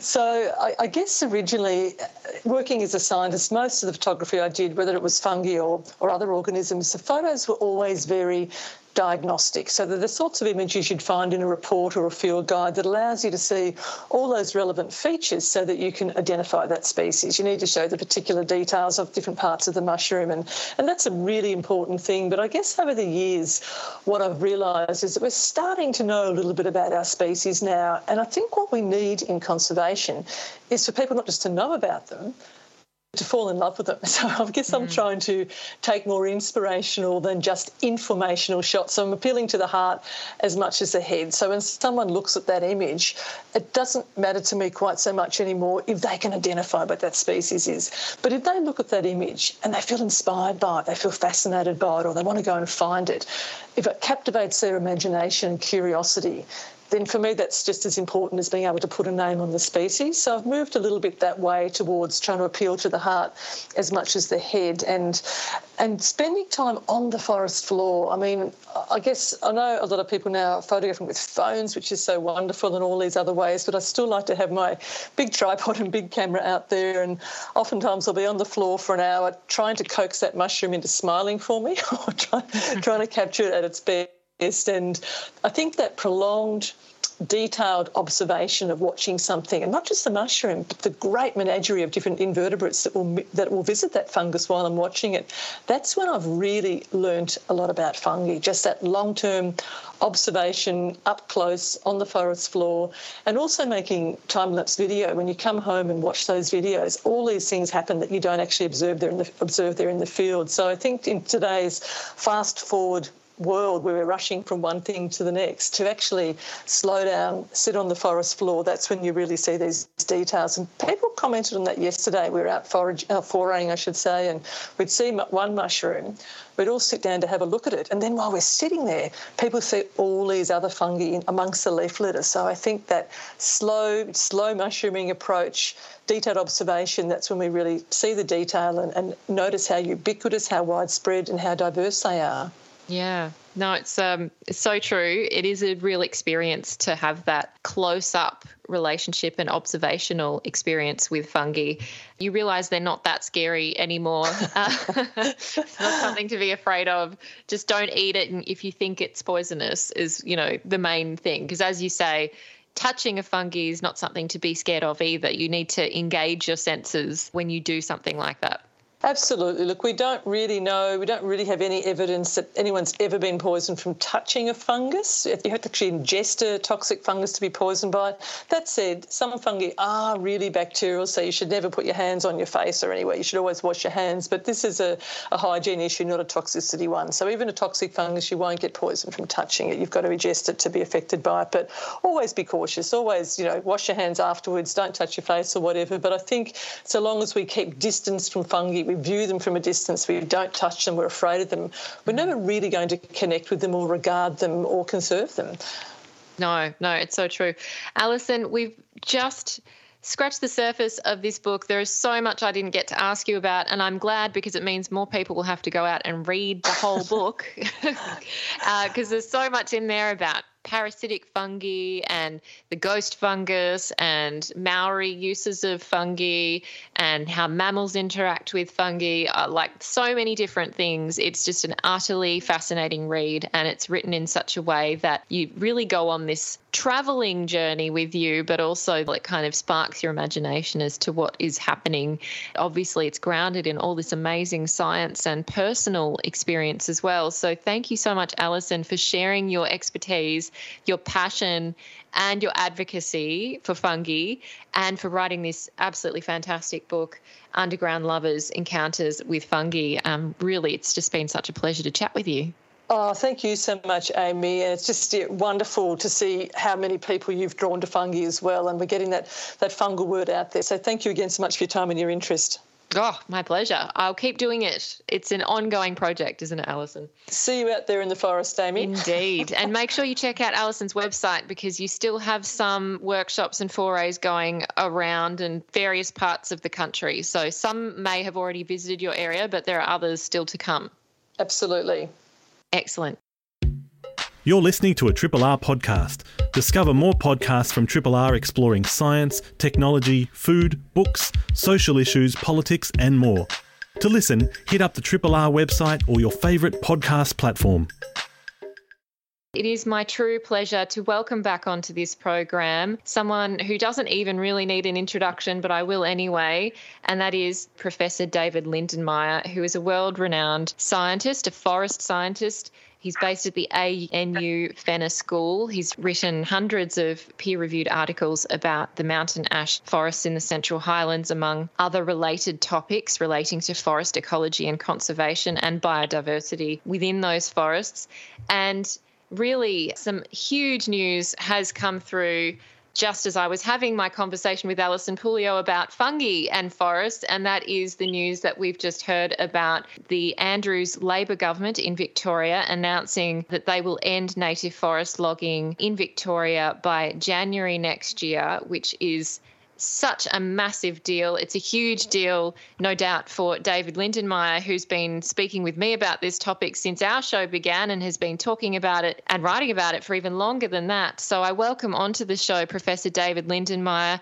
And first of all, I've got to say congratulations to you and all the people in our community who've been campaigning on this issue for decades and decades. It must feel like an amazing feeling to hear this news this morning, David.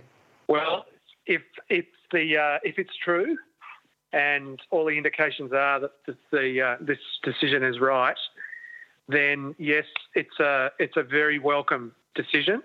It's the right decision economically. It's the right decision environmentally, and in fact, it's actually the right decision socially for the state of Victoria. So I'm thrilled if this is actually truly an exit. I hope it is. Because I don't think Victoria can continue to afford to subsidise an industry that's losing so much money. There are so many other things that you could do with that money that are really important to do: hospitals, nursing homes, schools, all that kind of thing. And so let's hope that the outcome is as it's been reported in the media. Let's see the detail. But if it is, then I welcome the decision from the Victorian government to do the right thing. Indeed. Well, is it any wonder that there's a little bit of caution and trepidation? Because when we heard that native forest logging was going to end by 2030, it would be phased out, and that old growth trees would be protected in the meantime in certain areas, we even know that that's been a real struggle to hold the government to that promise. And, you know, a lot of people have been wondering if that announcement was even going to be followed through, given how much Labor has been concerned with the industry and keeping it going with those subsidies you talk about. The ABC, for those wondering, have been reporting that Treasurer Tim Pallas will announce today more than $200 million in a transition package for the logging and timber industry in today's budget, and that those workers are currently being briefed about the decision. So that's how we've come to this information through the ABC. And David Lindenmayer, you have been talking about how the industry has been propped up and obviously the concerns about workers and how they will be supported, those who are already working in this area. And as you've said in the past, you know, this is something that is absolutely able to be managed by government. And the fact is that logging in general won't be ended in the sense that plantation logging is still an industry that some of these workers might choose to work in. Can you give us a sense of the industry as it stands now and what the concerns have been and the criticisms have been from industry about ending this industry? Well, I think it's important to take a step back here and give people a sense of what the shape of the industry is. 90%, I'll say that again, 90% of everything that gets cut in a native forest in Victoria goes to the wood chip and paper pulp and box liner process, okay? So only 10% of native forest logging actually leads to sawn timber. 90% of all sawn timber in Victoria already comes from plantations. Plantations are where the real money is. It's profitable, the plantation industry. It's where the high-value products come from. And we need to now also look at what's being exported from Australia. So 93% of all plantation-grown hardwood material is being exported. Now, Australia needs to grow up in this space. Australia needs to start processing the wood that it grows in Australia it's ludicrous that we are exporting so much of that material. So we can grow the forest industry through the plantation sector to create more jobs for more Australians working in manufacturing. We don't need to be exporting all of that timber overseas. Now, I also think that it's really important that we focus on what the outcome here is in terms of regional Victoria. Already a very active plantation sector in parts of regional Victoria. We need to make sure that we can process that material and create more jobs around those industries, the plantation industry. Let's look at what the true value of our native forests is all about, and that's for water production, for carbon storage, for tourism, for biodiversity, for elite firefighting. So there are many, many opportunities in this space. Economically, what the Victorian government has done was actually really the only sensible financial outcome and decision that it could make, given how much money has been lost. Vic Forests has made losses for the vast majority of the years of its operation, and its last loss was $54.2 million. It's taken up a loan of $80 million. With its trading history and its financial history, Vic Forests could never have paid that money back. Essentially, it means it's trading as an insolvent entity, and that is ridiculous, particularly now given the kinds of budget constraints and problems that places like Victoria are facing. Indeed. Well, we did hear that the Andrews government were going to cut public servants because of pressures on the budget. So this is obviously another of those. And we've not only seen Vic Forests have, monetary losses, we've seen them have court losses in recent times over the yellow-bellied glider. There have been other cases as well that have been taken and been successful against Vic Forests and the way that they've been surveying areas to be logged and the endangered species within them. David, you've been talking about just how special the Central Highlands are that you've been studying and writing about for such a long time. And I remember our first ever conversation was about the government's commitment under Lisa Neville to establish a Great Forest National Park. Do you think that there's a kind of shift afoot if native forest logging is truly ending, by the end of January next year, 2024? Do you think that there is perhaps more appetite to do that, to finally pick up the mantle and do things like embrace tourism in our native forests for something like the Great Forest National Park? Well, I certainly hope so. Lisa Neville made a promise to me. I have it on email from her office that there would be a Great Forest National Park. She made that promise in October 2014. And here we are nearly a decade later, and that promise hasn't been delivered. My parents always said to me, if you make a promise, David, you need to stick to it. And I think it's critical that we do that. And we need to make sure that the model for a Great Forest National Park is right, so that we have respectful co-management with First Nations people. And there are ways to do that. There are good models for doing that, like we see, for example, at Buddery National Park in the Jervis Bay Territory, south of Sydney, where we've worked for over 2 decades. And there's a brilliant co-management model there between the First Nations people of the Wreck Bay community and Parks Australia. We can do a similar thing in Victoria and have opportunities for First Nations people working on country to tackle issues with Indigenous disadvantage and improve the outcomes in forests. We know, for example, that about 30% of logged forests have not regenerated properly. There's an enormous amount of work to restore and repair the damage that's been done to forests from widespread clear felling over the last 50 to 60 years. So there's a lot of work to do still in these forests, and I think it's really important that we think about those kinds of jobs, not only for First Nations people, but for people in rural and regional Australia. The plantation industry is screaming out for people to work in their sector. I've seen that in New South Wales, and I know that's also the case in Victoria. There are opportunities with a transition like this, and we need to make sure that transition happens quickly, that happens smoothly, and that we create opportunities to make sure that the transition is done in a socially just way that has good economic and social outcomes as well as good environmental outcomes. Indeed. You're tuned to 3RRR and I'm speaking to Professor David Lindenmayer, and we're talking about the reports from ABC News that the Andrews government is to announce today that they will end native forest logging completely by January 2024. So that's huge, huge news.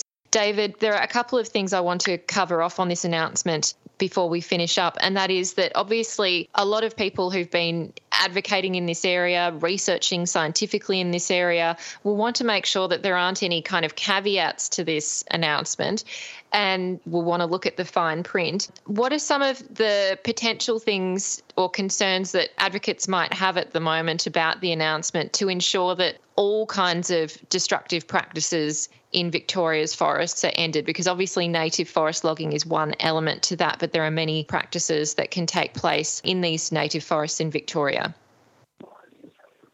People to be aware that sometimes industry restructures in other sectors have had really quite perverse outcomes. So I follow things in fisheries quite a bit, and what sometimes happened there is that there's been money for people to exit the industry, and then they go and a bit of a break and come back a few days later, a few weeks later, and buy a bigger boat to fish more intensively with the money that they got from their exit packages.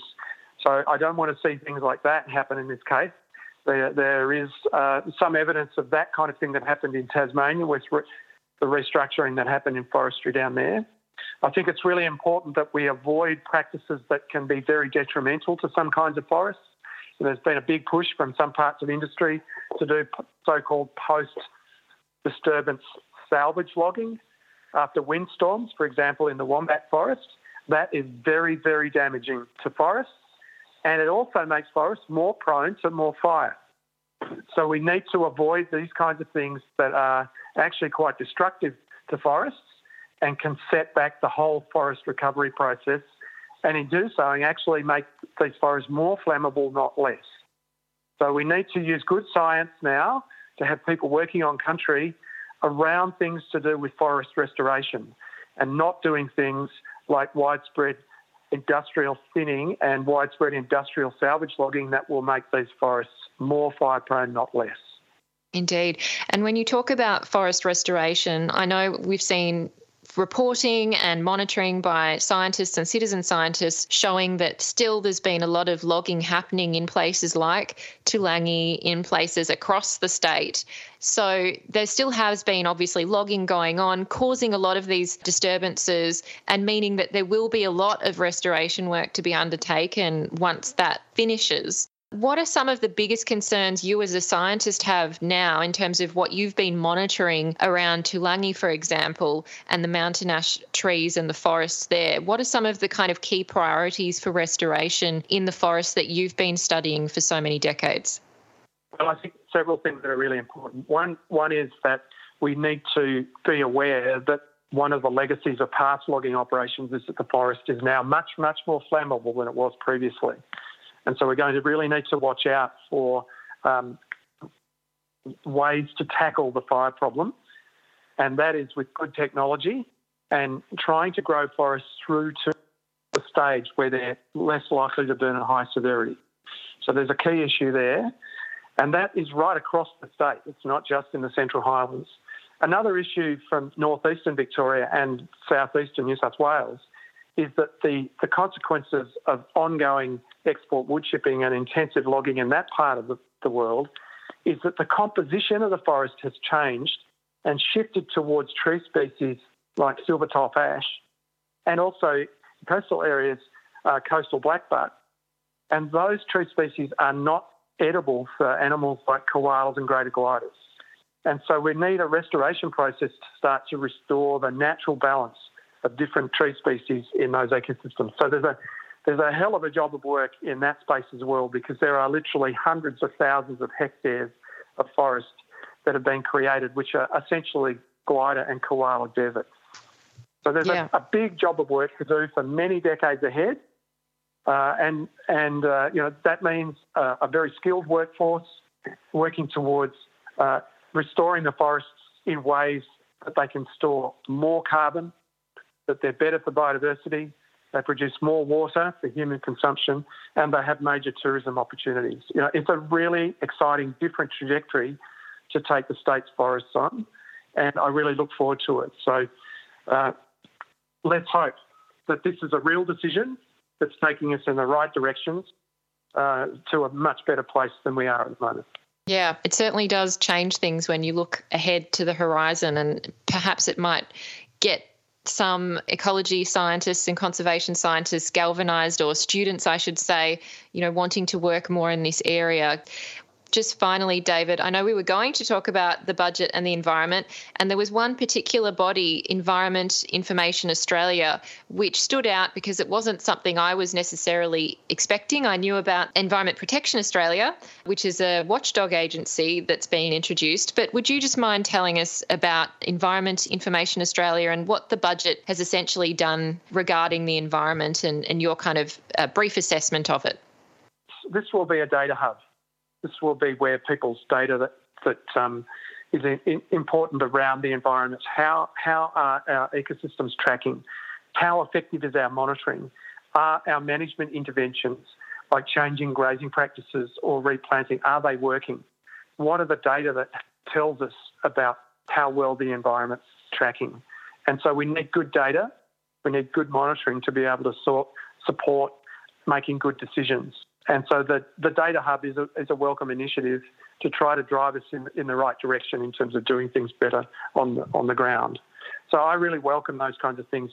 Data is really important to make good scientific decisions, good environmental decisions to take us in a better direction. And really that's what's happened in the Central Highlands case, is that the decisions there are really driven by what the scientific evidence has come up with. So this is evidence-based policy and evidence-based management, and that's crucial. Yeah. Well, thank you, David, for joining us today on this very momentous occasion, which I couldn't really believe my eyes. I still can't quite. I'm sure you're the same, and you're going to be talking about this a lot today in the media. So we do appreciate your time. But if there's anything that you want people to take away from today, what do you hope that those listening and those who've advocated for these forests and community groups, what do you hope that they take away from this moment today? I hope that people look at this and think about what the exciting new opportunities are for Victoria and for Australia. You're talking about some of the world's tallest flowering plants on the doorstep of Australia's largest city. 90 minutes from the MCG. What an incredible set of opportunities this would be to bring more people to see what an incredible place. I hope that people embrace these kinds of things and realise that that the Tony Abbott sort of mantra of jobs versus the environment is false. This is about jobs and the environment, and new ways of thinking about how to embed protected areas in Australian psyche, Australian culture, and Australian workplaces. Well, I couldn't agree more, and I hope people go out to Toolangi and experience it for themselves if they haven't already. Thank you so much, David, for taking the time to chat with us, and we'll catch up again soon. Thanks, Amy. My pleasure. I've just been chatting with the phenomenal David Lindenmayer. He is a professor based at the ANU's Fenner School, and he's a conservation and forest scientist who's been working in this field for decades, publishing many peer-reviewed articles on this area. So it's been really wonderful to talk with him about this big announcement that's come through the ABC that the Victorian government plans to end the native forest logging industry and native forest logging in the state by January 2024. I'm Amy Mullins, and you've been listening to the Uncommon Sense podcast. Uncommon Sense is a radio show broadcast on 3RRR FM in Melbourne every Tuesday between 9am and 12pm.